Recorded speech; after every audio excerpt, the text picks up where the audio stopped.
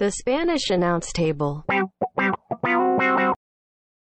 Episode 391 of the Spanish Announce Table. Tom, I am excited to be here right now with, all of you watching live right now, YouTube, Twitter, Twitch, and Tom over the Zoom call. I'm happy to be here with you as well. How are things, Tom? Things are going well. I tell you what, I'm having fun. I just recently got my AEW crate in the mail. Got a Wardlow signed picture. I got this great Britt Baker DMD shirt. Decided to pair it up with Value Her Choice, Vote No.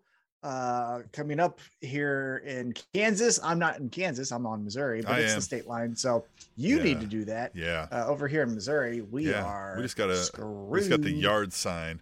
Yeah. Oh, hey, look. Yeah. Things are going to get real crazy with this whole states' rights thing coming soon here in America, but that's it. That is what it is. That is what it is. I got a pair of headphones. Some acclaimed headphones came in it this month.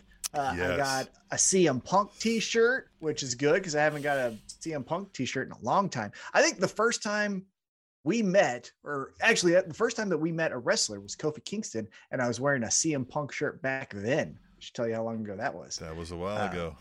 That was before this show. That was for the Fight Show Live. We didn't even have a podcast at that time. Yeah. Yep. Just hanging out, enjoying my AEW merchandise. And last night we had an AEW Dynamite, and that was a lot of fun. So that's on my side. Tim, what about you? Same old, right? Living life over here, watching the wrestling, just getting excited to talk about it. We had a fun Dynamite last night. It is Thursday night for anybody listening on the podcast. If you're only listening on the podcast, you're behind the times. You're behind the times. Get with the hip crowd over here on the YouTube. That's youtube.com/Spanish Announce Tube, twitch.tv/Spanish Announce Table, and Twitter, as you all know, is at Table Show, of course. Live on all those three. Simul streaming, which I don't know if that's actually a word yet still, but we don't fact check. But let's talk about some wrestling, Tom. We had some fun stuff. Yeah, so let's get right into it. So last night, AEW Dynamite kicked off Fyter Fest night 1, week 1, and we came out of the gates hot. We came out starting off the show with a TNT championship match. We had champion, newly crowned in his first title defense, Wardlow, taking on Orange Cassidy. This I thought was a lot of fun. Tim, what did you think? Not only was this fun, this was almost a clinic in how to get a new guy over. Not hurting his opponent in doing so. In fact, the opponents who got over Wardlow in this, but they were still both baby faces.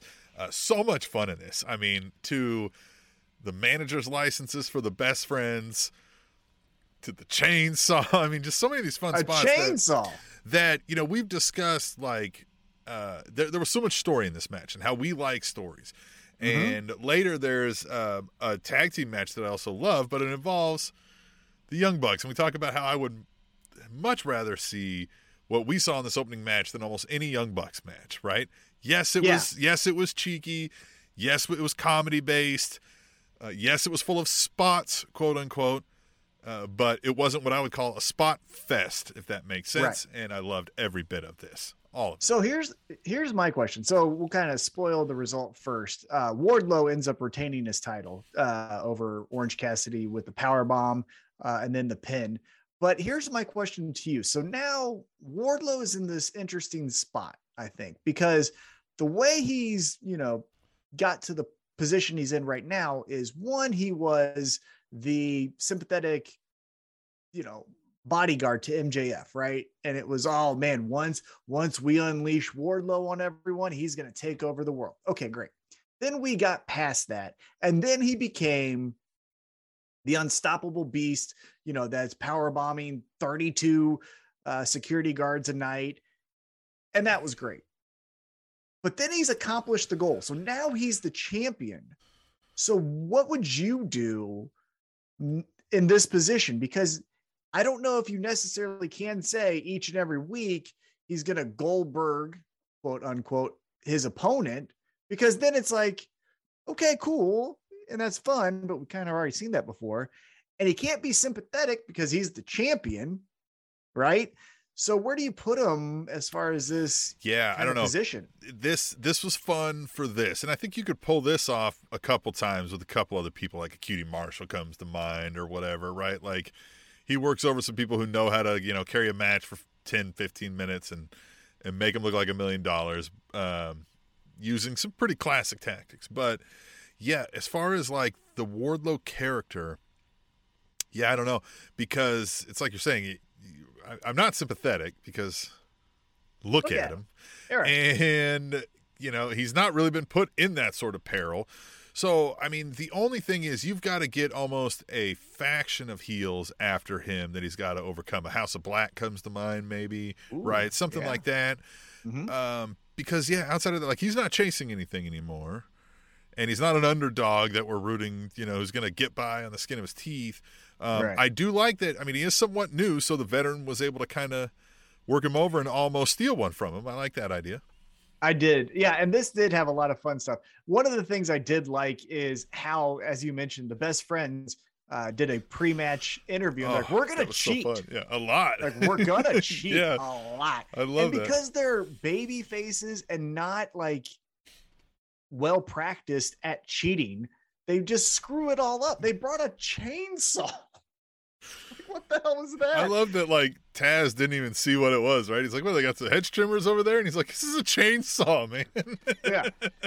And then I did like, even though, as you mentioned, there were moments in this match where Orange Cassidy, the veteran, was doing things to get the advantage over Wardlow.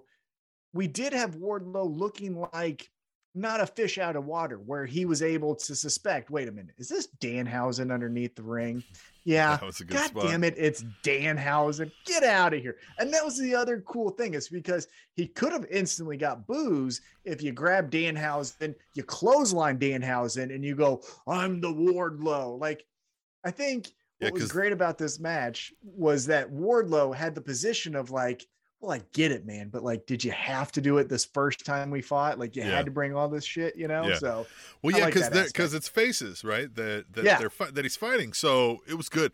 But it got Wardlow a chance to show a few other things, like he's got some athleticism, right? Like he can hang with an Orange Cassidy and stuff like that. Mm-hmm. So I liked the match for that. If we're talking about the story arc of the Wardlow character, this felt like a spin the wheels kind of spot. Like a good jumping off point, right? Like, you're going to have to do his first match against someone. If you're not wanting to tell the story of he power bombs someone 30 times and stands on their chest, which I thought was another good spot, is I can't remember, the F10 is what he calls it or something. It's like the Brock Lesnar F5, but he like spins him one more time.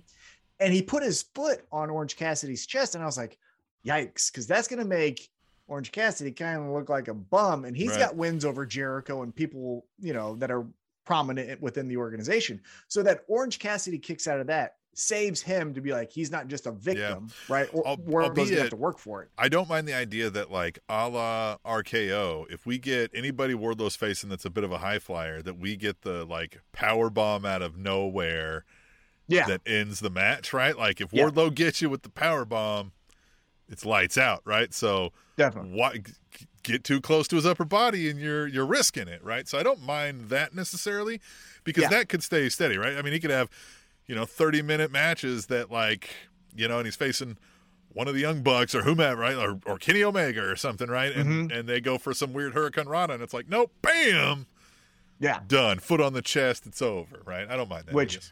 Which, by the way, quick correction here, it's a Frankensteiner. Scott Steiner invented the damn move.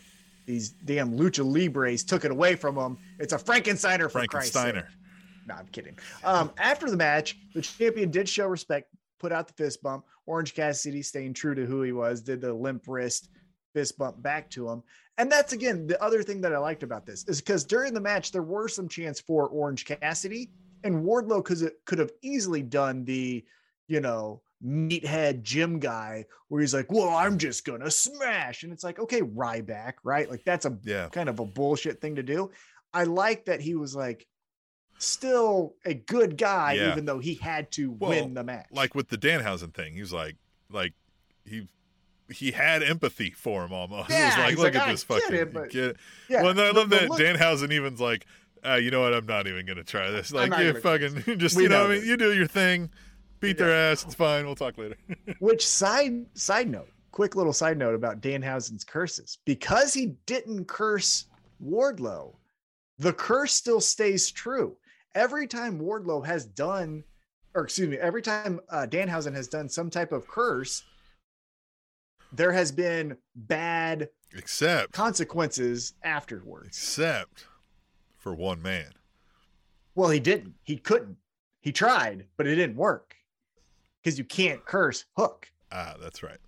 Yeah, he That's tried, right. but it didn't work because Danhausen acknowledged it. He goes like, This isn't why is working. Why is Right. it? Yeah, it's Hook. but everyone he has, Tony Nese, even the first time he debuted, Adam Cole, all of those people have had bad consequences Hook. immediately after the curse, but he doesn't curse Wardlow. So then everyone saves face. Wardlow still looks awesome. Danhausen keeps his curses. And then Orange Cassidy got an Was orange the punch out of it backstage too. interview, was that Dynamite or Rampage? When did we see that? When they asked Hook,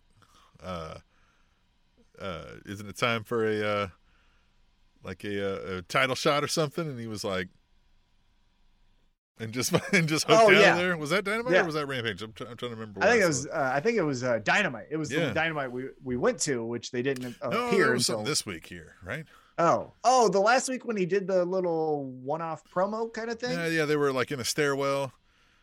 And, I didn't see this Yeah, then. yeah, so they were in a stairwell, and it was I think it was Paige's daughter, if I'm not mistaken, and she was like, Diamond Dallas Page. she was like, don't you think that it's like, you know, you've been stacking up some victories or undefeated? Like, don't you think that means you're in line for championship contenders or something like that? And he just kind of like looked at her and didn't say shit and walked out. You know what I mean? Just I did didn't his see thing. that. Yeah, so That's interesting. because that piqued me up. I was like, oh, are we going to actually? I mean, you don't do that for no reason, right? They don't ask Right. that specific question for no reason. Interesting. More to come from that here soon, I guess. Okay, so then the championship match is over. Champion shows his respect. Challenger respects the match itself as well. And then we move on to the next thing. The next thing being Chris Jericho. And Looking like an usher at a Was that movie good? theater. well, and here's the thing. I don't think he gets that like the Painmaker is not as fucking cool as he thinks it is. Neat.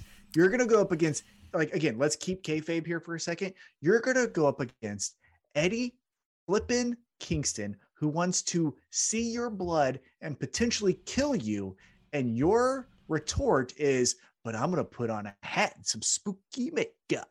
You know, Huh? I think this is, if I had to guess, I know we don't like to do this because we're trying to stick to storylines here, but I'm guessing behind the scenes Eddie Kingston wanted this because he's a big Japan mark. And we've discussed it here. Nothing is cool in Japan. So, whatever. I don't know. You know Well, what I mean? we've seen the Painmaker. So this is where I think I would have done this. Two things I thought were not great about this promo. One, it was too long. Two, it was in the ring. And you know how I feel about in-ring promos. If there's not an interviewer, the only time the ring should be used is for actual matches. I just don't like that kind of thing. Unless Tony Schiavone calls you out and says, "We want to talk to you in front of the fans," you shouldn't just be walking out by yourself. I even don't mind if we're doing, like, I get the contract signing and then the Yep. guys cut a promo on each other. Yeah, Right. that makes Totally sense. fine. That's something a fighting company, if I were watching a fighting company, that's something they would do, is hold a press conference in the ring. That's Right, not out of exactly. the realm of realism. Right. Exactly. So didn't like that it was in the ring, and I also thought it was way too long. What I would have done to get over, again, one of the lamer gimmicks in AEW, the Painmaker, is we have seen the Painmaker in AEW, and he beat Nick fucking Gage. That's how you show the Painmaker. You say, when Chris Jericho taps into this part of his personality, this is what happened, and show Nick Gage bleeding from the head, show him going through that shattered glass. Like, that's how you get it over. But for Chris Jericho just to have a microphone in his hand and say, like, "But you're going to get the Painmaker." One, if you're a new listener, or excuse me, a new fan of AEW, I don't you know may who the hell not that know what is. the hell that is, Right. which again is a big Achilles heel for AEW. And two, you don't see it, right? You need to see the violence of what this means. I could tell you, Yeah, there was no you're not imagery. getting you're not getting Thomas on this podcast episode. You're getting T-Mac. And it's like, if you don't get the stupid ass rants, you don't know what the fuck that means. Right. Like, so you can't just say something without really. Yeah. being You could have common taken knowledge. some of the 5 minutes and done a video package to kind of remind us of who the pain maker That's is supposed how I to would be. have done this. Right. Yeah. And I just don't, like you said, it's one of the more weirder versions of the Jericho that we've gotten over the years. And it just. Oh, I think it's just dumb. I think it's just the Wizard. Like, I said this on Wizard Twitter. is pretty dumb. Yeah. At Table Show on Twitter. We live tweet during Dynamite and Rampages. But like, it should. Hindsight's 2020, even though I think we both said it going into it. But like, the Chris Jericho character peaked and should have ended with the MJF 5 Labors of Jericho. It should have been Jericho gets through Juventud Guerrera, Nick Gage, all the fucking things, but then loses to MJF. MJF gets that feather in his cap. Jericho goes to commentary. There you go. And then like from now, a year later, then Jericho can come back out from the commentary booth and take on Adam Cole or whoever it is. But ever since that MJF feud, Chris Jericho just feels stale, lame, and out of touch. And I understand the blood and guts match was fun, but like that was Eddie Kingston carrying the feud. It had nothing to do with Jericho, right? It could have been anyone. A fill in the blank heel. It was Eddie Kingston carrying it. So I hope when they do this match next week, barbed wire everywhere with a shark cage on top of it, which good Christ. Let's be done with Jericho. That's what I want. I want Eddie Kingston to win, gets the blood, does the BJ pin for MMA fans, wipes it on his chest and licks it. And then Jericho's like, this is now past my time. Like, I can't hang with these guys anymore. Yeah. And so I'm going to go up to Rampage and just call Rampages from now on. Yeah. I mean, I wouldn't hate it. I think you're right. It would have been a great, tying of the bow of the Jericho career, right at the 30 years of Jericho. All of it. Yep. All of it when all of that happened. But of course we didn't do that. But yeah, I mean, you're right. It's just, this is all about Eddie Kingston here, right? He's got to win this. He's got to kill the Painmaker, right? Mm-hmm. And then enjoy it and laugh about it, right? War paint himself up like William Wallace with his blood, right? Like we got exactly. So this brings me to the next thing. We then get an Eddie Kingston promo. It is not long, but it is to the point. It is direct. And I actually like the best part of it. Obviously, Eddie Kingston's Eddie Kingston, and he's awesome. But if you caught the nonverbals from Ruby Soho and Ortiz here, they almost felt like, God damn it, Chris! Like you had to get this guy fucking all fired up. Yeah, they look everyone's gonna suck for it. Yeah, he took off Ortiz's hat and says, like, look what you did to him. He made Ruby show her wrist because she didn't really necessarily want to. She was like, looking down, kind of like a dog who got caught peeing in the house, kind of like just putting her arm up. And Eddie's like, you're gonna pay for all of this.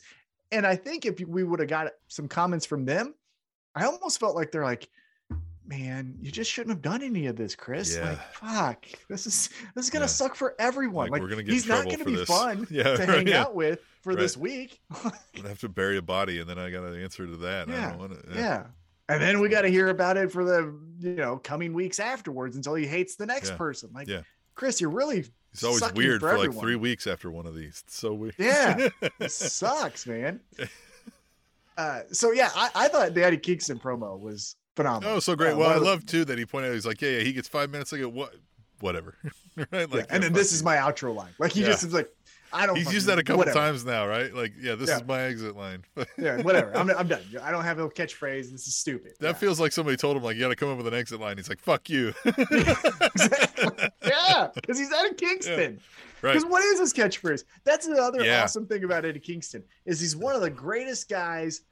Or talents, because females are also amazing, because we'll talk about Britt Baker in a second, which she did great, but he doesn't have any DMD or like he's just Eddie. Yeah, exactly. Isn't that great? Yeah, I love it. Yeah, it felt like that is starting to feel like his Marshawn launches. I'm just here so I won't get fined, right? Like exactly. I gotta have an outline. Yeah, love it. Yeah, I love him. He's awesome. So then we get back in the ring, and we got a match that I understand what we're trying to do, but it didn't make sense. And I'll talk about why it didn't make sense. But the next matchup was Jon Moxley, your interim AEW champion, taking on Takashi. Take a shit. Nailed it. Huh? It's take a shit, right? Take shit. Sure. Takashi. I'm gonna call him Takashi because that Take seems a little bit more. I think it's take shit. Take a shit. That seems disrespectful. Okay, So I'm gonna call him Takashi because again, right. he was good. But here's where the match doesn't make sense to me. Rewind back to last episode of Rampage, and Eddie Kingston takes on Takashi, and Eddie Kingston beats him. So then logically, it doesn't make any flipping sense that then he would get AEW World Championship qualifier match against Jon Moxley. Interim World Championship. And just what more of a way are you telling me? All I need to hear is that like this is going right back to CM Punk as soon as we get there. Well, so one thing I liked about this match was commentary. Tony Schiavone mentioned a couple different times. What do you think is going through the mind of CM Punk watching Jon Moxley go through a Brody King, going through this Takashi, looking dominant in blood and guts? So I do like that this guy's building up a head full of steam. Like CM Punk is going to come in here rusty. He might get fucked up. I like that part of what they're trying to tell the story of. I just think if you're going to say Jon Moxley needs to get this new talent over, awesome, then don't have him lose on Rampage the Friday before, because I know who's going to win. Yeah. Like, why did I ever? I don't think they're thinking that far ahead. You know what I mean? But let's just say he does win. Let's say he does beat Jon Moxley. Yeah, okay, right. He won't. But let's say he did.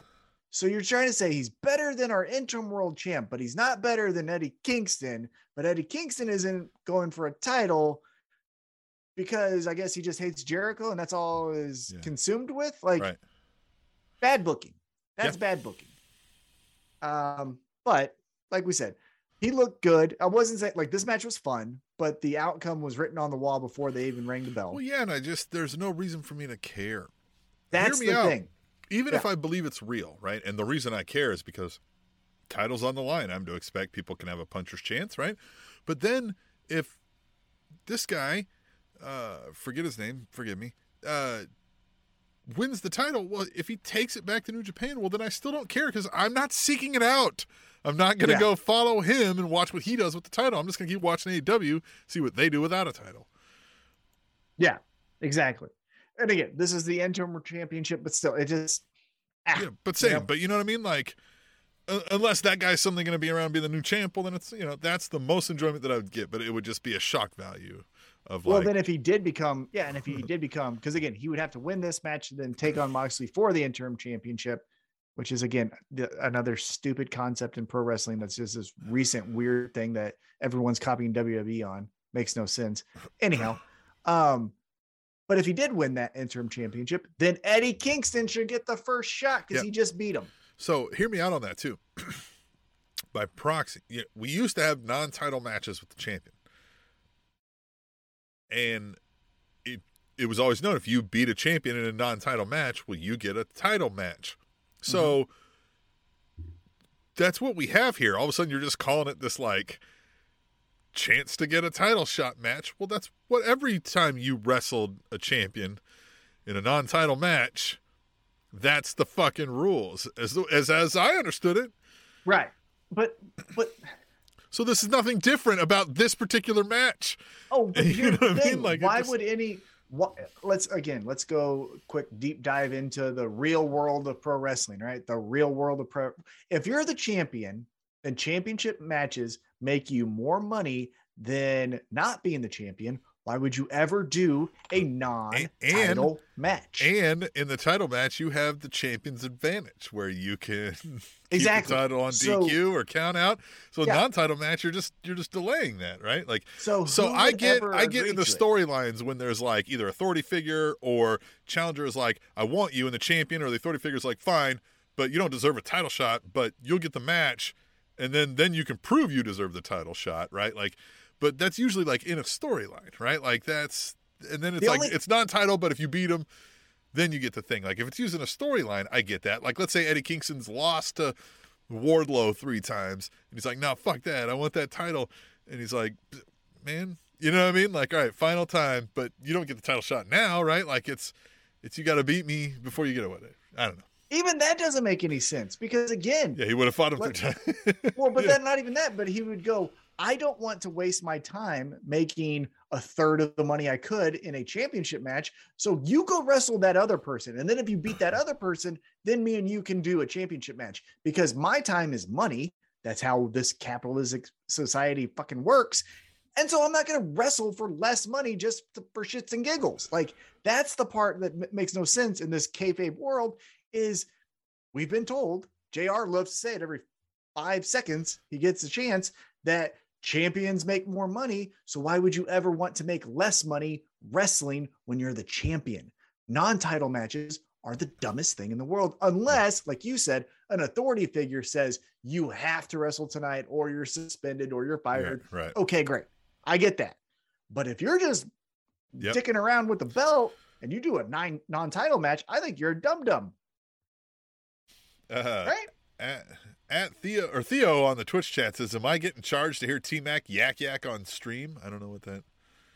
Maybe give us some money. Yeah, I don't know. Yeah, I mean, yes, You can. yeah. You got to pay your fee. Can. You got to pay your fee on SpanishTownsTable.net. It says donate, but you know, I mean, that's where you pay. Yeah, no. Donate, give, whatever. Well, and he brought up, speaking of fees, he brought up. He said Vince McMahon should give $3 million to the Spanish Announce Table. Vince McMahon should do a lot of things, but yeah, but yes. I mean, it should start with giving $3 million to the Spanish Announce Table. Don't hate that idea. Hey, let's get back into AEW Dynamite. Next up, we got Luchasaurus versus Griff Garrison, and this was, in my opinion, this is the first time, in my opinion, Christian misfired. I think, look, the Varsity Blondes are out there. Brian Pillman Jr. We know the backstory. Brian Pillman's Jr.'s father has passed away. Mm-hmm. He's a pro wrestler, but it felt like, hey, so whose dad is dead this week? Yeah, who else is dead? Yeah. I like the part of like, doesn't he look like Jungle Boy? Because he does, but now that feels like now you got to not look like Jungle Boy anymore.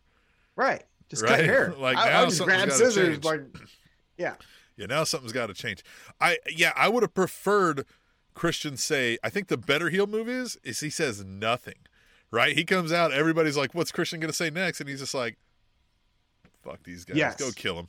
You know what I mean? Like, you're put in a bad spot for 2 reasons, in my opinion. One, now you're kind of playing the hits, just like I said, whose dad is dead? Let's get you out there.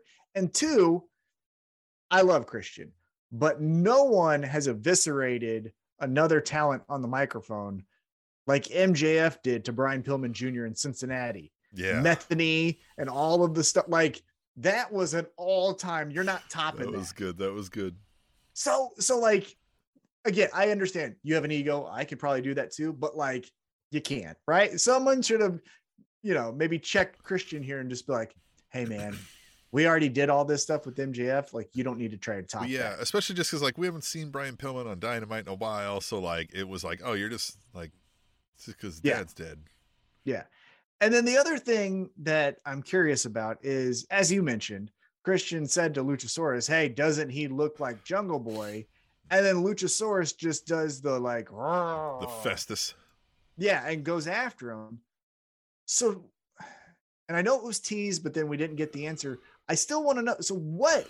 Why? Now, why does even the sight of Jungle Boy piss off Luchasaurus? Because I thought Christian was maybe manipulating Luchasaurus into like, hey, look, it's still better for you to be with me. To be with me. Right. Like, this, right? Like, and then he's like, you know what I mean? Like, you're right. Look, Jungle Boy's gone. What the fuck are you going to do? Sit there and not collect pay? Like, I got you, man. Yeah. I got you. But now it feels like Luchasaurus also has a beef with Jungle Boy, but that hasn't been explained. And can be easily enraged because someone suggested that guy looked like him. Like, suddenly he's not all with it anymore.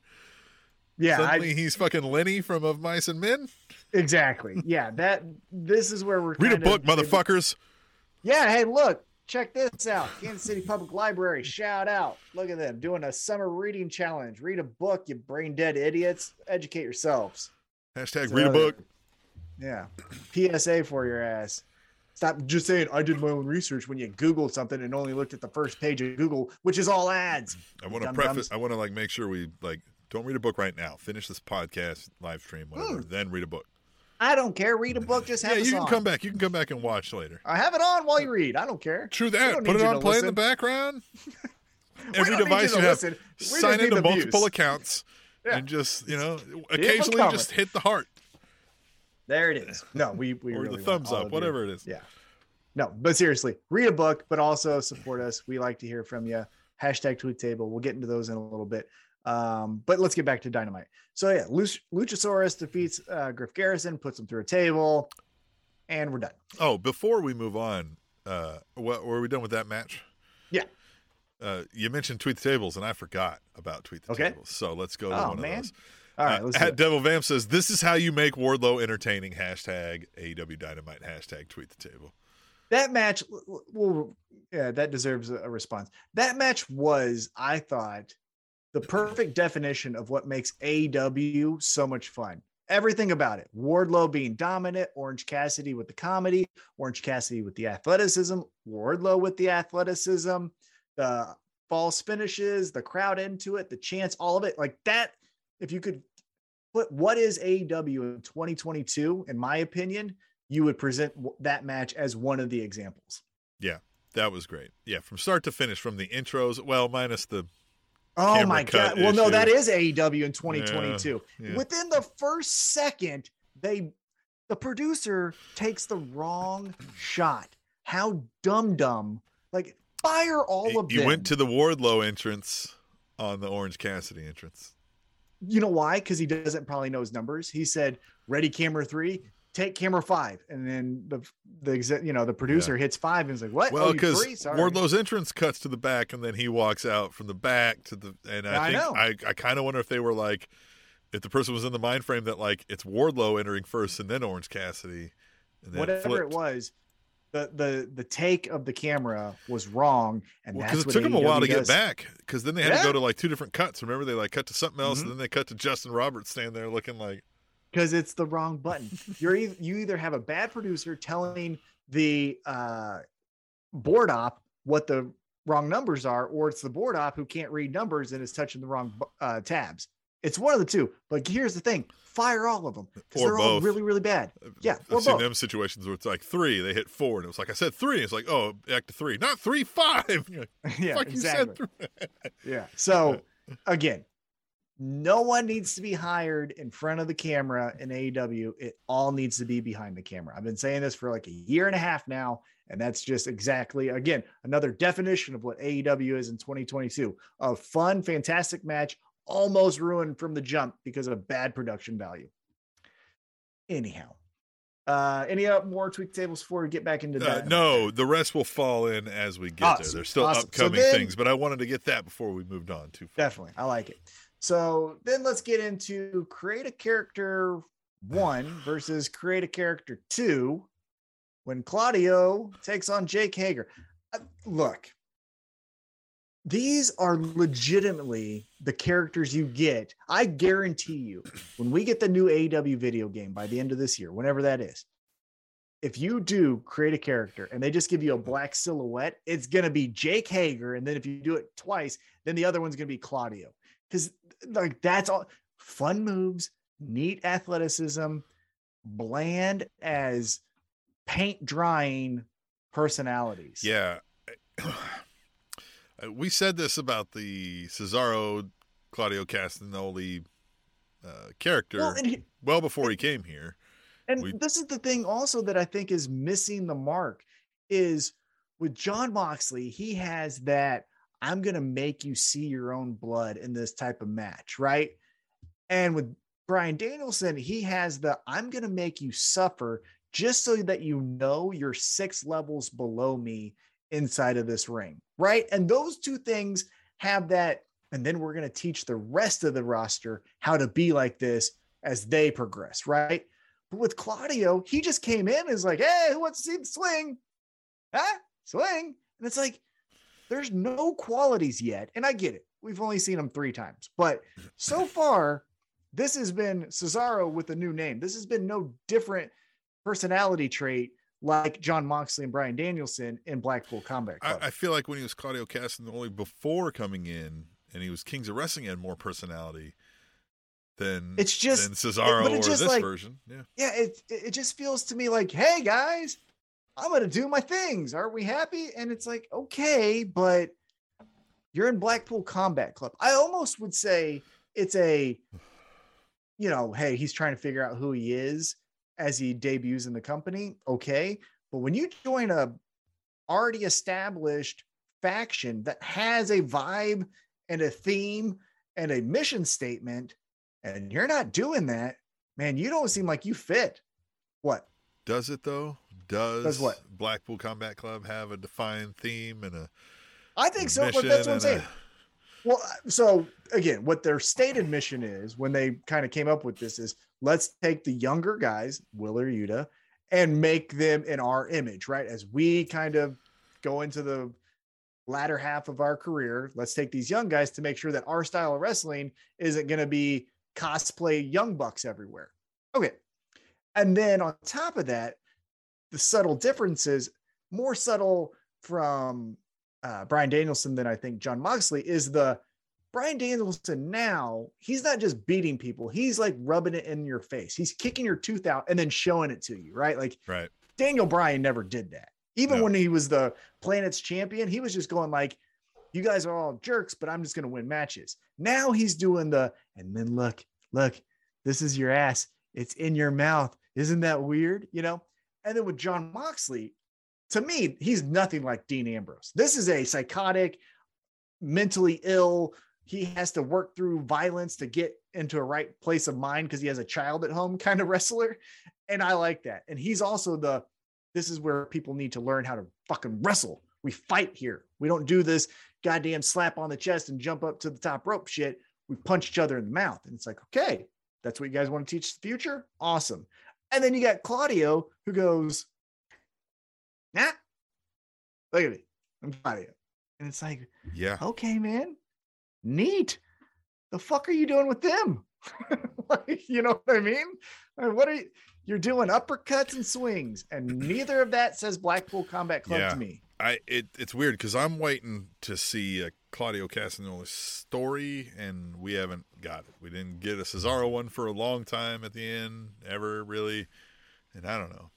And look, done. I'm glad they got it out of their system. We the people, all the fucking dorks wanted to chant it, so we chanted it, and hopefully we're wiping our hands of it and we're moving on. And now I hope we get to see what Claudio is. It felt like we did all the check mark boxes of, we want a technical match. Okay. We want a swing. Okay. Hey, remember Jake Hager? Yes, we'll do that one. Okay. And now let's get into some originality. You mentioned them being a tag team. Like, this is a thing where, like, I would rather these guys be a tag team where, like, like Harper and Rowan were a tag team forever. And they never really, what they were known for was, like, putting on 5-star matches with the Usos and New Day every pay-per-view. But as far as, like, storylines, they were never really doing anything there either, because neither of them were really at a place where their skills were all that great to, you know what I mean, for them to be doing that. Outside of maybe Brody Lee could have been doing some things there. But, like, you put them at where somebody else is the talking guy, and they're mainly involved in their storylines, but they're out there putting on those 5-star matches that we kind of care about by proxy due to the overarching storyline of their person. And maybe that was the idea with Blackpool Combat Club, but I don't know. It's not hitting here, right? Like, put them back together as a tag team and just have them be somebody's muscle, right? A la a Jericho Appreciation Society kind of shtick, right? Like MJF's muscle when he returns or something. And they just wrestle people to keep him off his back. Who are you saying they? Who? Cesaro and fucking Hager, right? Like, you take these two guys who can't speak. Oh, those two. I'm not going to care about them, but, like, if you put them together and start having them put on clinics with people, then way better. Hager is a lost cause. That guy, again, no one cares about him. Well, yeah, I mean, he doesn't care about him. I know, but apparently they gotta use him up because they probably paid him a pretty penny. Yeah, I think what they're doing is just keeping him on TV to make him a little bit more relevant to where when he goes back to Bellator, it wasn't like, oh yeah, you're still in AEW. It's like, yeah, we saw him 2 weeks ago. Oh yeah, they're still killing it. I mean, not killing it, like, you know, but yeah, they're still They're doing richer good. than we are. Yeah, way richer than Yeah. us. They're doing okay. Scott Coker over there is making a pretty penny. So Oh, so you can they're owned sponsor by the show. Showtime, huh? So they can sponsor the show. They won't. They won't. You want to ask? Sure. Let's ask. Okay, here we go. So We're watching then right after- now. You know. Yeah, you know. And then after Create a Character 1 took on Create a Character 2 and number 1 won, we moved on to the women because we got to cram the women in before the main event. Gotta cram the women in before the main event. I'm gonna make a song of this because I said this again on our Twitter page at Table Show. God, taxes, and you got to put the women right before the main event. We got Anna Jay versus Serena Deeb. Got to tweet the table about it. Got to tweet the let's table hear about it. All right. At Brian, well, it's at B_Sheck, and it's Brian J. Bay says, Serena Deeb and Anna Jay's match was so flat, even Aubrey didn't get excited. Hashtag tweet the table. And yeah, it didn't really seem to go over so hot. It was, Well, I love because Serena Deeb, but I mean, this one just kind of, it was dead. Well, but we knew exactly what was going to happen. Serena Deeb is taking on Mercedes Martinez at the next Ring of Honor pay-per-view. Anna Jay doesn't have any type of story. So what do you think is going to happen? Yeah. Again, we like moves. They're fine. They're serviceable. But what we watch are the stories. And if you give me paint by numbers women's wrestling match, I'm not going to be into it. Same with the men too, but I'm just saying in this example, it was the women. And so like, what did you expect? It was exactly what it was. Yeah. And I get it. Sometimes we do need to get from point A to point C. You got to go through point B. Right. And so like, there's a certain aspect of, we got to do it to get the story to make sense. But this was just filler, 100% filler. And that's what we got. Now we did have a little bit of fallout. And this was, I think, a tad bit interesting. So post-match, Serena Deeb wins. She holds on to this lock too long. Mercedes comes out, chases off Serena. There we go. But we go backstage. Anna Jay's nursing her hurt knee or whatever it is. And then Tay Conti walks out and is like, I'm paraphrasing here, but like, you suck. You need to think about what you're doing with your career. Because guess who doesn't suck? Me. Bye. And now is TJ gone, right? Are we getting a feud here? Or what do you think happens there? Well, I think so, right? Because we're trying to sink in this Tay Conti is a heel, right? So, or Dark Order is forever unless you're Anna Jay and you see the grass is greener on the other side with Jericho Appreciation Society and there's my best friend. What the fuck are you guys doing? I'm out of here. Dork Order. Dork Order. I mean, right? What would you do? So would you say Tay Conti and Anna Jay reunite, but now they're heels, Yeah. or would you make a feud?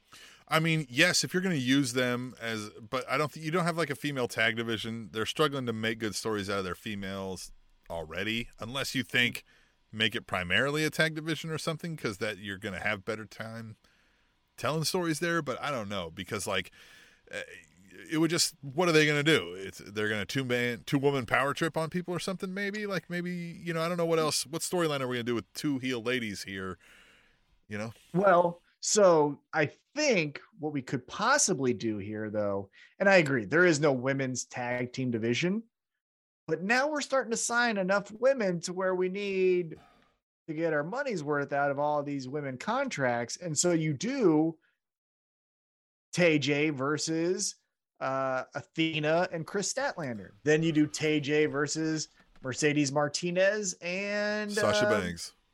Oh, come, man.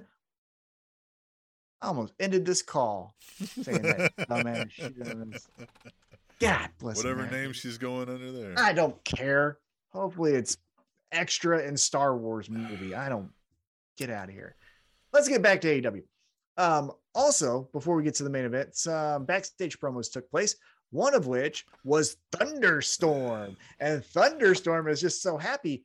Side note, though, before we get into the promo, it was shown, and if you watched AEW Dark, which I thought was interesting, Thunder Rosa went over to Japan and lost a non-title match, which now means that lady comes over to America, fights for the AEW Women's Championship.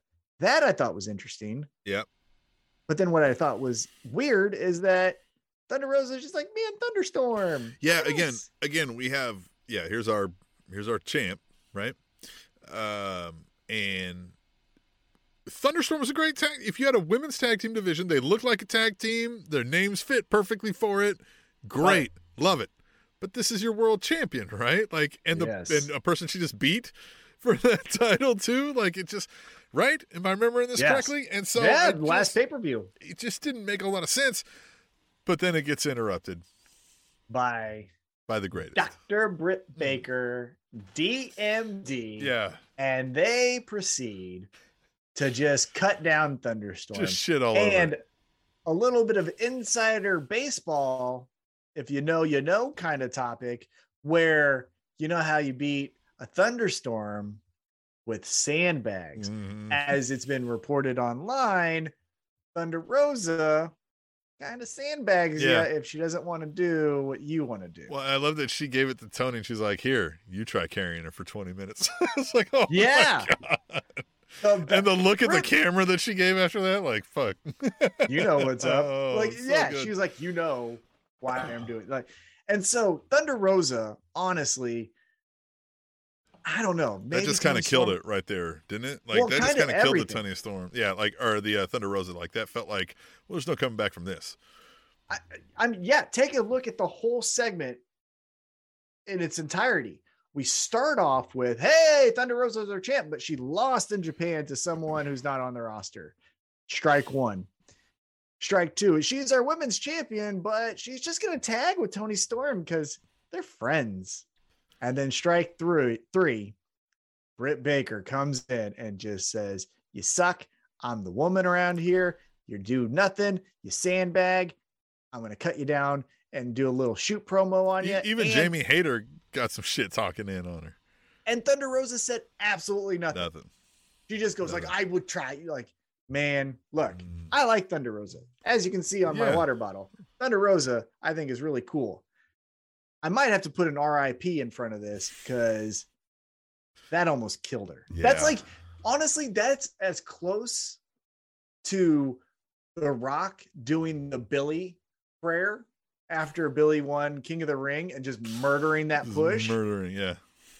As you can get. Like, I can't take Thunder Rosa seriously right now. She's going to have to do something, right? She's going to have to, like, thumbtack the whole division or something. But, like, she's done. Yeah. You're done. Did we already get, there was a House of Black promo also. Yeah. So House of Black, that's what I was going to get into that too. Yeah. So House of Black, which, man, Buddy Matthews looked really weird cutting this promo. Because it wasn't him. Well, so at Devil Vamp on Twitter says, what happened to Murphy in House of Black? Hashtag tweet the table.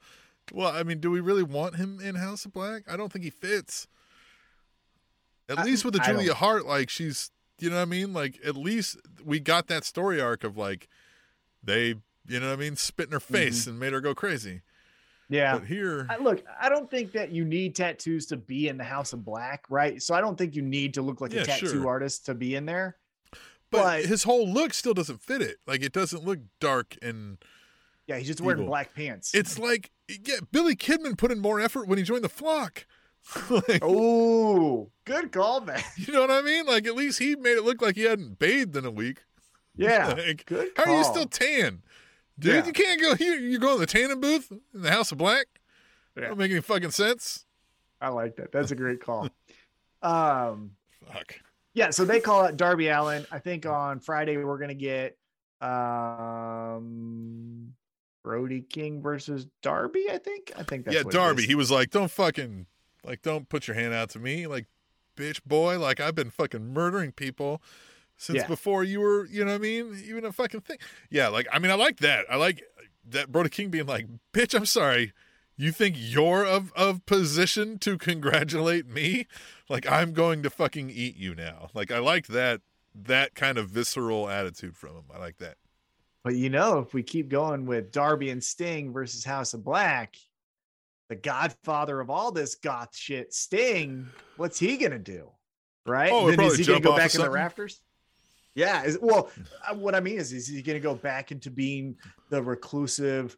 Oh man, you guys have hurt my feelings. Sting could lead the Dark Order.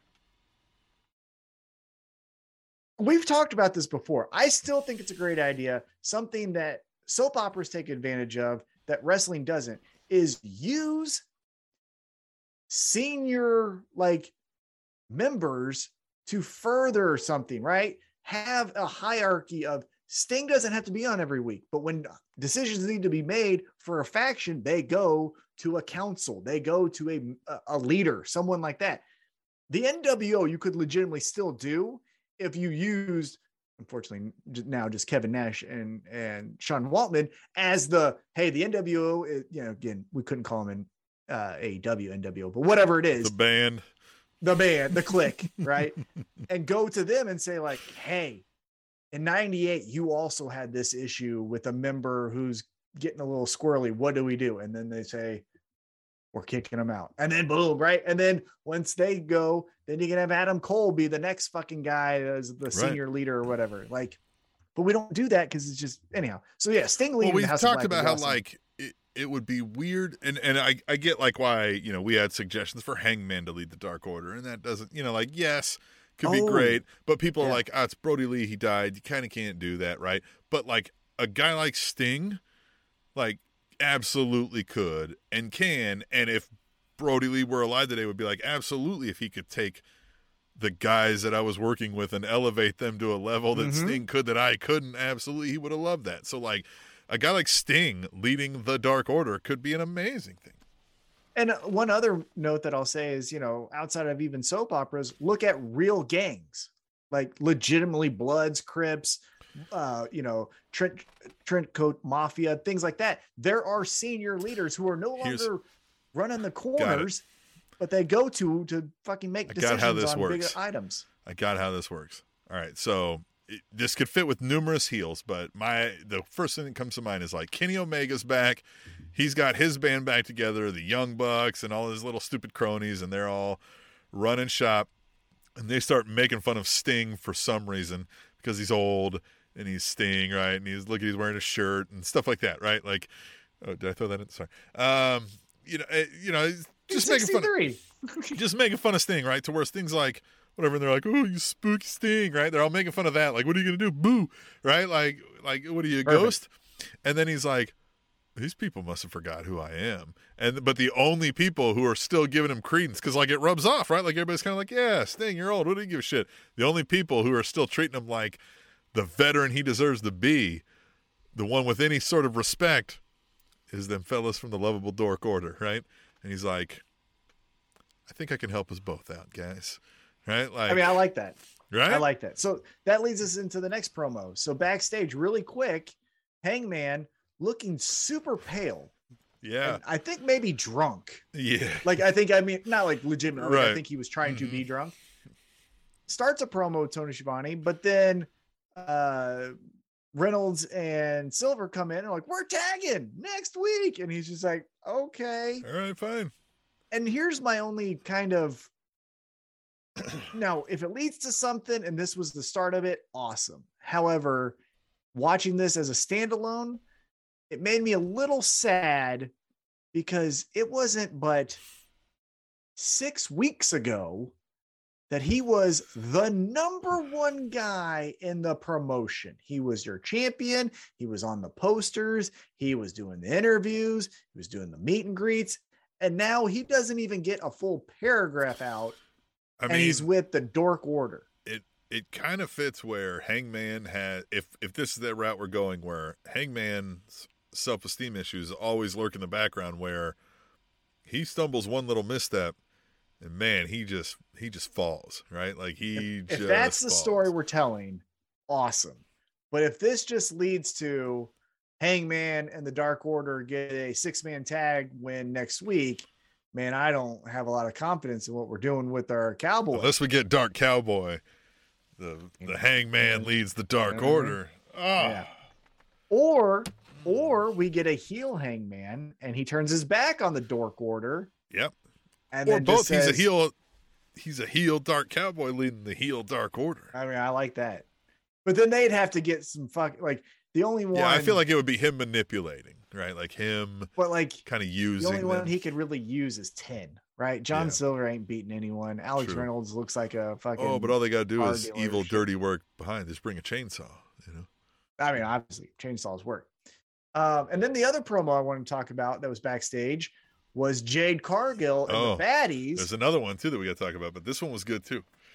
And Yes. Stokely Hathaway loves the Baddies just like Wu-Tang loves the children. But apparently, Kiera Hogan and Jade Cargill do not like Still this don't new like baddie. this. Yeah, this is interesting. So they've done a good left turn with the Jade Cargill thing where she was just beating everybody because it was kind of like she's the second mid-tier champion. Like, this has got to come to a head. But now we're buying time with this internal struggle amongst the baddies, right? Like, maybe she just eventually casts them all aside, like, fuck you, I don't need none of this, right? Like, and maybe that's where we emerge out of this. But it's good because it is biding time, right? Because there is this elephant in the room of she's undefeated, right? She's beating everybody nearly. Like, some people get in a punch or two, but then they get put down, right? Like, rarely a full match. And so why is she the secondary champion?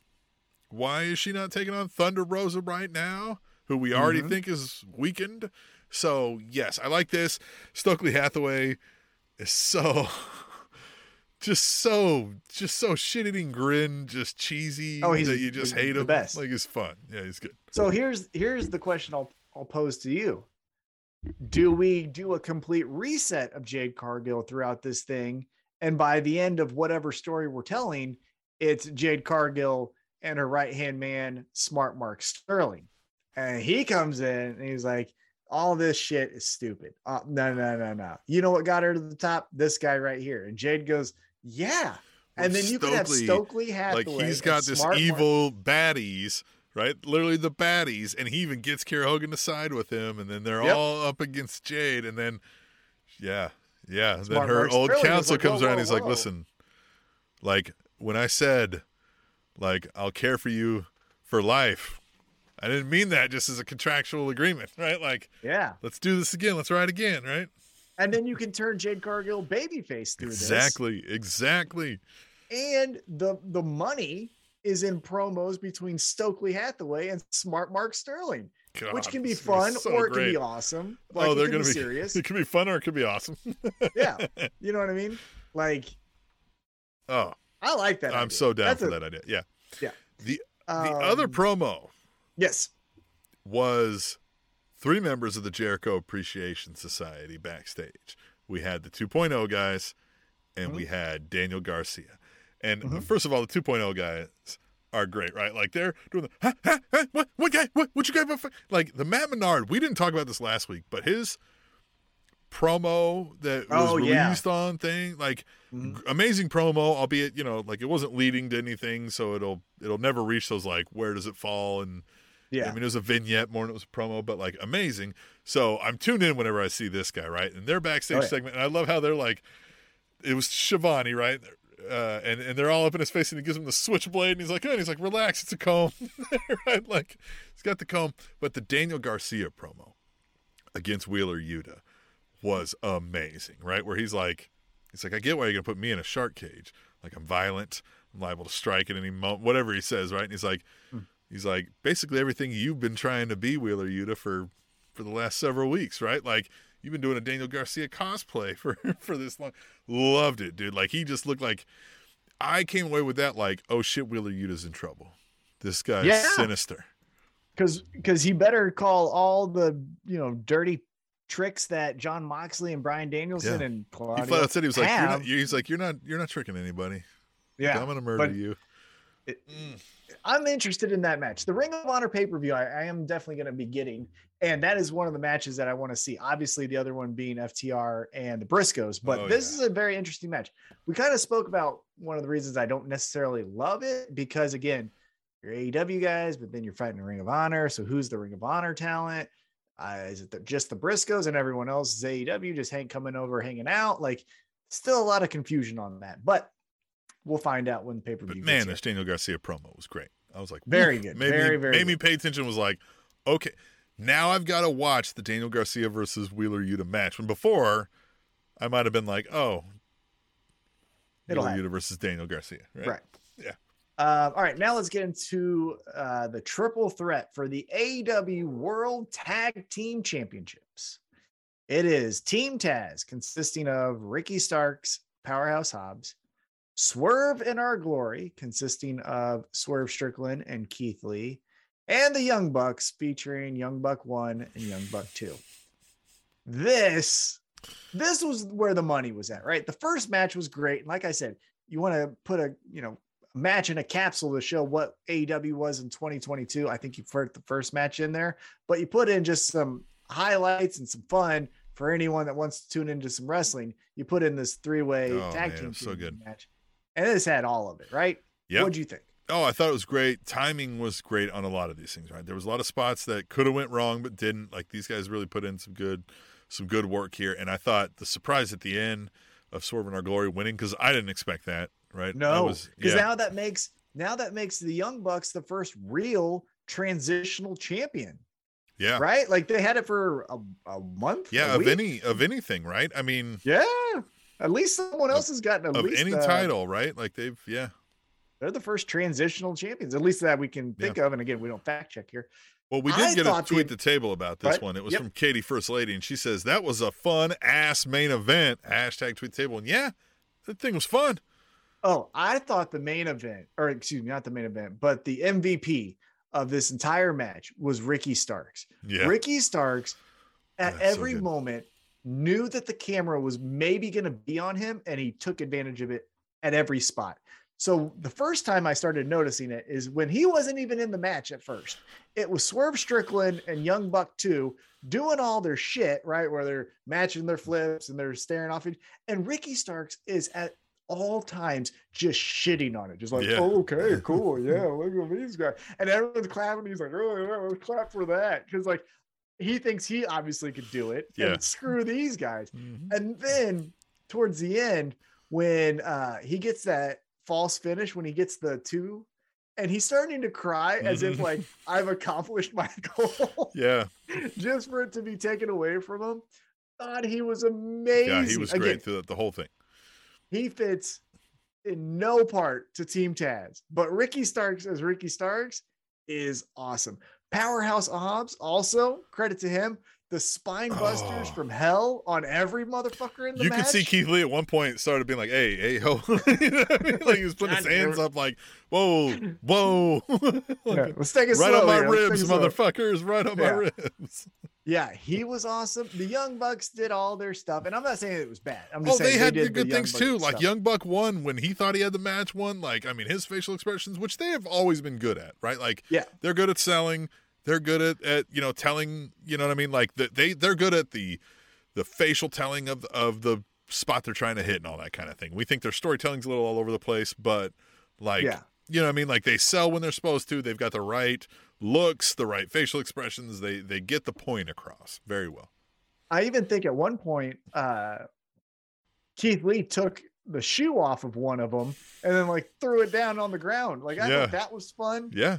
And then, like you said, well, so before we get to the finish, though, there was one moment where Swerve Strickland had the belt with the referee down or out. Was that? He looked so to me, that was a little odd because, like, why you wouldn't do that in the match, right? Like, you don't stain anything. You don't gain anything. This isn't like a Royal Rumble. This isn't. But you know what I mean, I like it. I like it for this reason. It plants the seeds of, hey, because at the time they don't think they're going to win, right? So Swerve Strickland can be like, we're not going to win. This guy is just a waste of talent.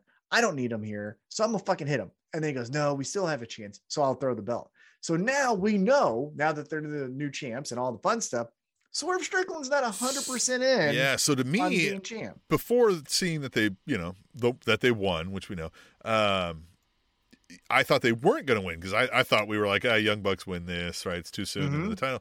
But I thought that would be where they go, be like, Keith Lee could have been like, we could have won if you didn't waste time thinking you were going to hit me. Like, you could have hit them and we would have won. And he was like, I wasn't going to hit you. And he's like, bullshit, look at the video. You know what I mean? Like, I'm not stupid. Like, So that's where I thought we were going. Well, and I think that's where we instantly should go. Now, it feels a little bit like towards the tail end of Hangman Kenny Omega, where it's like they're friends, but they're kind of not kind of thing. But I think you go right into next week, or in 2 weeks, because again, Fyter Fest week 2 is next week. So the week after that, you do a championship celebration. Keith Lee and Swerve Strickland are out here to say thank you to all the people that have supported them, except for Keith Lee doesn't think that this guy, and he points to Swerve Strickland, supports him. And then he calls to the footage and says, what's this? And Swerve Strickland like, we won. Hey, we won. It's fine. Yeah, I won. Like I pinned him. I won the fight. Yeah. Like, yeah. But Keith Lee just keeps doing this. You know what? And I think the payoff, whenever you want to do it, is Keith Lee turns on Swerve Strickland. And he's like, no, you never had my back. And I was going to stab you in the back before you stabbed me in the back. And I'm out of here. And then that's where. Oh, it's not even. He flat out gives him the see ya one time, just out of nowhere. And we're like, oh, shit. So here's the question I have for you on the second half of this match, though, or on the other side of the coin. Team Taz, Powerhouse Hobbs, Ricky Starks, they keep just losing. Man. What do we do with them? Yeah, I almost, again, like, we've got enough tag teams at this moment. Like, I think we've discussed where, like if we're not going to give them a run, these guys feel like it's time for them to start shining on their own then, isn't it? I think so. And quick side note before we get into what I think with Team Taz, what they should do. We may not have all the tag teams. If you're seeing some of the Twitter conversation around the LAX team there, old Santana and Ortiz. Apparently that's not going well. Santana might be on his way out, which would suck because they never got to be champs. Yeah, it sounds like those two are at odds from what they say. Which, again, I think maybe they've probably been in the past, so let's hope they can work it out. That's my hope, but we'll see. Team Taz, though. I think this is where, as much as it's been fun to say, I think there is a true sentiment of pro wrestling fans like when big, meaty men slap meat, right? I know that's the fun phrase, but I think we like when the two biggest fucking guys in the room fight each other, right? So I think we need to start that now. On this side of the AEW universe, you have Wardlow, and he's just going through people. And then you start on Elevation or Dark, and it's Powerhouse Hobbs, and and he's taking out people to the point where Wardlow starts to like have them cross, have them do that. WWE does from time to time a cool thing where they'll have talents. One will be walking up the ramp, the other one will be walking down, and they'll just cross and look and then continue, right? Something like that. Powerhouse Hobbs, Ricky Starks cut a promo. The next match is Wardlow, Powerhouse Hobbs with Ricky Starks, because you don't want it to be just a fist fight right there. Just have this glare at each other and go. And then Powerhouse Hobbs, you put him up those rankings, and then you have Taz be the mouthpiece for Powerhouse Hobbs, and it's like, Wardlow, you're not as big and as bad as you think. I got a powerhouse here who says otherwise. And then at whatever the pay-per-view is, you do Powerhouse Hobbs, Wardlow, TNT Championship. Dude, I'm all in on the Powerhouse Hobbs train. That guy, every time I see him, I'm like, fuck yes. Like, he's great. He's doing great right now. And yes, I think that's I can't think of anything better. I think that's the route they should go. And Ricky Starks, honestly, you know what I would do with Ricky Starks? You had mentioned earlier, and I didn't see this, so I'm glad that I'm informed on this. But if we're going to say, hey, it's time for Hook to get into that top tier, mid tier type of talent where he's beating not just the QT Marshalls of the world, have Ricky Starks be jealous of Hook and have Ricky Starks say, Taz sees me as his son, not you. And then you do Hook and Ricky Starks with Taz going like, what the fuck is happening here? And you have fun with whatever. Well, that's how you get Powerhouse like, hey, I'm out of here, man. Exactly. I'm doing this. And they've done that before, right? Sammy Guevara did the like, I'm out of here. Now, again, he came back later, but like he did that, I'm out of here, and we bought it. Yeah, have Powerhouse Hobbs go like, no, no, no, no, no. Bye-bye. I'm out of here. Going after Wardlow. Taz, hit me up when you're free to talk about that, but I'm not in this. And then you have Taz just holding these two back. And Hook is like, you think my father is your father? Like, make it about Taz. Yeah. That's where I think it's the fun, right? Yes. And then see what happens. Love it. Oh, I would love that. Yes. That's a great idea. Well, hey, man, that was our AEW Dynamite episode. Yes. And so now I thought, let's do what I kind of always do here. Every week. Yeah, and I'll give you. So we've had 3 years of AEW Dynamite. Yeah.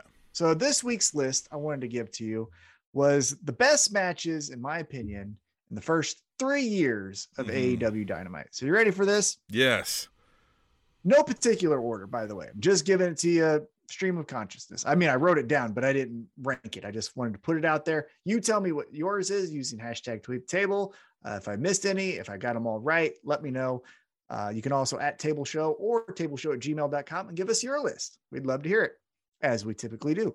So here you go. First one is, this one is a little bit more of a sentimental one because I was there, right? It hits a little bit more closer to home because I actually saw it in person. But I'm going first with Kenny Omega versus Pac, the 30-minute Iron Man match. Kenny Omega ends up getting the victory. Thought this was great. Both guys tore the roof off the place. It was a great way to say, hey, we're new to your area, but this is what we provide. Because again, that was the first show in Kansas City, and I thought it did spectacular. So there you go. First one. What do you think about that match? You like that one? I honestly forgot about that match. Well, Jesus Christ. Oh my goodness. I'm not the biggest, like, listen, with Pac, I know you're like really into the Pac. Love Pac. But I'm just He's not. a bastard. I'm just not. I'm like, yeah, every time I see him, like, yeah, fine. And I get it. He's an angry guy, right? And he does that fine. And yes, I mean, like, he looks like $5 million in the ring. He's got 13-pack abs. And you know what I mean? Like, right? And he's angry. And he's angry. And aren't you angry? Angry abs. Yeah, angry abs Pac. There angry he is. Abs Pac. Yeah, I mean, I don't hate, but I'm also like, I don't roll my eyes at it, but I'm just kind of like, oh yeah. It's one of those things where it's kind of like that bar, he set it so high that every time I'm like, yeah, of course, he had a great match. It's fucking Pac. It's what he does. You know what I mean? Yeah. I understand that. Side note also, forgot to mention, on AEW Dark, that same episode that Thunder Rosa lost her non-title match, Pac defended his championship for the first time, the All-Atlantic Championship, for Rev Pro, or at Rev Pro, the Rev Pro show, and defended it. So I thought that was pretty cool. I also am not keen on the name Pac. I feel like we gotta at least have 5 letters for a name. Nah, I like it. I feel like we gotta, like, I'm gonna set a bare minimum of 5 letters for a name. Okay, easy. Edge, you gotta step it up too, buddy. Like, Edge, I'm gonna grandfather Edge in. All right, here we go. Let's keep it going. Taz will get grandfathered in as well. Yes, good. All right. From Double or Nothing, I've got, I think, the first signature match from AEW, Cody Rhodes taking on his brother, Dustin Rhodes. Man, okay. All right. What do you think of that one? You like that one? No. You didn't like that match? No, I mean, I'm sure the match was fine, but I it's not my top 3 favorites of. No, I'm doing 10. Oh, you're doing 10. Okay. Yeah, I'm doing 10. Yeah. This isn't. Yeah. We're gonna come up with 3. Well, yeah. Then it's probably in there somewhere. Yeah. No, I mean, it's fine.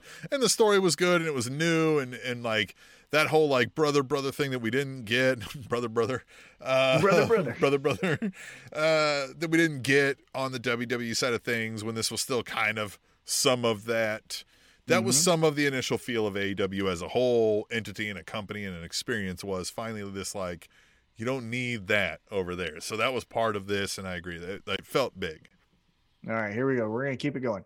Young Bucks from Revolution. I've got the Young Bucks, which feels weird to say, but the Young Bucks versus Kenny Omega and Hangman Adam Page. Okay. The kick out at 1 from Kenny Omega after he gets the BTE trigger, I thought was one of the coolest moments in AEW history, because he was so fucking mad that move that he's done with them millions of times, that they would have the fucking audacity to do it to him, I just like that got me. I mean, I still get chills now thinking about it. He's just like, you fucking assholes. I thought we were on the up and up with this. Thought we were friends. Yeah, like you're gonna pull this bullshit. Like, thought that was great. And then obviously post match, you get Hangman kind of looking at him sideways, like, I fucking buckshot Kenny Omega. Nah, I'll let him go. Right there we go. All right, here we go. We're gonna keep it going. Next up, I think this is the best street fight of all time. Singles, tag, triple threat, whatever you want. I think this is the best. I think it's one of the greatest matches of all time.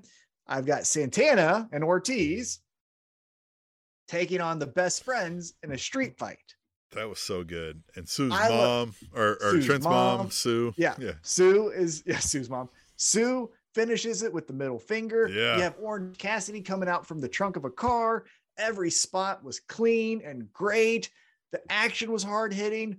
The rivalry going into it was even fun, where Santana and Ortiz vandalized Sue's van. That's where she comes in at the end. I think a hallmark of AEW is giving you those moments that will fit well forever in those like video recaps, right? Like that, they sum up the story there with Trent's mom picking them up in the van, right? Like, and taking them away. And she's like, yeah, fuck you too. Right. Like, because that was all based around that, right? Like, then they beat up the van, they threatened her. Like, it was great.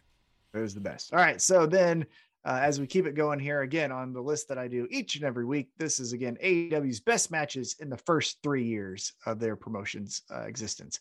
We've got from St. Patrick's Day Slam, the Dynamite episode, Britt Baker versus Thunder Rosa in a lights out. I mean, this is what put both of them on the map in AEW. Obviously, Thunder Rosa's been riding that wave since then. Yeah, she's been doing awesome. So is Britt Baker. You know, you have some iconic. I got it behind the green screen here, but I got some Britt Baker stuff. Obviously, look at the blood red DMD. Like, she's still riding that as well. Again, awesome. I think we've talked about that ad nauseum, which is as it should be, but we don't need to say much more after that. Then I got a surprise for you here. I've got a match that you're probably going to forget, but I flippin' love it. And I think it's his best match in AEW. I've got Bryan Danielson taking on Eddie Kingston. If you recall the Eddie Kingston Bryan Danielson match, thought it was awesome. The contrast in styles, the mat based, I'm gonna tie you in a pretzel, and the Eddie Kingston, I'm gonna punch you in the mouth. Obviously, what led after this was Eddie Kingston getting into the face of CM Punk when CM Punk's trying to cut the promo. But before that, I thought the match was spectacular. You get the triangle choke with Eddie Kingston flipping him off. It's like, you got me, but I'm still letting you know. Great spot. Yeah. You're number one as I go unconscious. Yeah. I love that match. I think it's Eddie Kingston's best match in the promotion's history for him. All right. Then I've got, this is, I think you're going to put in maybe your top 5, top 3, something like that. From Revolution, the dog collar match, MJF versus CM Punk. I mean, I put out a TikTok about my top 3. This is in my top 3. One of the reasons I said is a match is made better with the build going to it. And I don't know if you got a better build in AEW history. Maybe Kenny Omega, Hangman Adam Page, but this story was right there. Worth better. Oh yeah, absolutely. And this was hard hitting. The other thing I liked about it is it had the brutality of all the classic Pat Patterson, Sergeant Slaughter matches, but it had the modern day pace where we're not just sitting there fucking bleeding from the head, staring at a camera guy to take the pictures. Like, we're still doing shit, right? Yeah.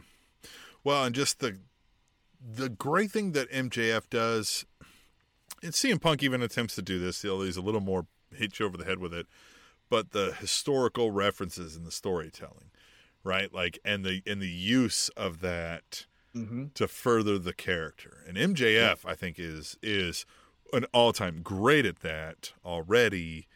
And CM Punk has used that throughout his career. He's really leaning on the Bret Hart stuff as of late before he got injured. But, I mean, he even used that in WWE where he would use a lot of callbacks, a lot of pre-footage and things like that. And it takes a student of the game to do that. But, this match was a big culmination of a lot of that. And also, it ends with the babyface turn of Wardlow with the diamond ring handed to CM Punk. So yeah, the whole thing I thought was just spectacular. Loved all of it. Next up I have for you from Winter is Coming, the win for Hangman Adam Page over Bryan Danielson. Thought that was awesome. Yeah. Right. Great. I mean, we could go into like the spot, but it was a one flipping, painful, agonizing, brutally awesome, spectacular, easy for you to say bullshit. Yeah, it was just crazy, right? I loved it. Then I'm gonna go into another match that you probably won't remember, but I loved. It was a star-making turn for our guy Willer Yuta as he took on Jon Moxley. Oh, this is the bleeding from the face match, right? Yeah. Yep. Love that match. I mean, this is the and he's looking like fucking Jean-Claude Van Damme from Bloodsport. They made t-shirts about the shit. Fucking love that match. And then my last match that I have for you, Tim, is probably their most creative match that they've ever done in AEW. I have a poster of it in my basement. It's the first ever Stadium Stampede match. So great. I mean, I probably watched that thing 5 times. I think it was the most, I still to this day think it's the most entertaining pro wrestling match I've ever seen. It's up there, definitely. Because I might watch it tonight. God damn it. Well, because it had everything for me, right? You want seriousness, you got the hard-hitting moves. You want like character building, Hangman comes in on a fucking horse because he doesn't go in with the Elite because he doesn't necessarily trust them. You want comedy, you got Santana and Ortiz fucking walking in backwards into a kiddie pool because they're afraid to swim. You want more comedy, you got Matt Hardy doing his 3 phases of Matt Hardy every time they dunk him. You want big spots, you got, the one winged angel off of a fucking goalpost, I think it was. Like all the shit you could ask for, you got in this match. And that's why it's in my top of all time for AEW. Well, noticeably, I think as you went through that list, one thing that comes to mind that I think is criminally left off your list is, I know you don't like these folks, it's the Young Bucks versus the Lucha Bros in the cage. I considered that. All Out? Was that I All Out, I think? It. Yeah. And I rewatched it because, to be honest with you, what was on the fence was Young Bucks versus Hangman and Omega, or Young Bucks versus Lucha Bros. And the reason why I picked Omega and Hangman versus Young Bucks, unlike the Lucha Bros versus Young Bucks, is the finish. The finish is still, it was great, right? The whole match was awesome. Yeah. When you do the fucking big move on everyone, but Penta jumps up and he's fine, but the Young Bucks are supposed to be hurt. And again, that's splitting hairs. If I'm doing 11 matches, that's in there, right? Might have been one of the best cage matches I've ever seen, though. Oh, it's amazing. But that little, that took me out of it for a quick second. That's the only reason I don't put it in there. But it's an amazing match. It's awesome. Honorable mention. Outside looking in. That's what you got here on my list. Outside looking in is. I like the list, and everybody should join in with theirs. # tweet the table, tableshow@gmail.com. All the things. And then I don't know if you got anything else to wrap up, but I don't know. No, I think that was good. That was a great list. AEW has been so fun over these last 3 years. It's only getting better. We got All Out's coming up again here, right? All Out at the end of August, and we might have to go to this. We might have to go to this thing. Stay tuned. Coming up soon, we've got our 9-year anniversary of this show coming up here in a couple weeks. We've got our 400th episode coming up in a little bit. A lot of things on the horizon, but until then, I think we'll just leave you with that, and we will say, I don't know, fucking go do something. Read a book. The Spanish Announce Table.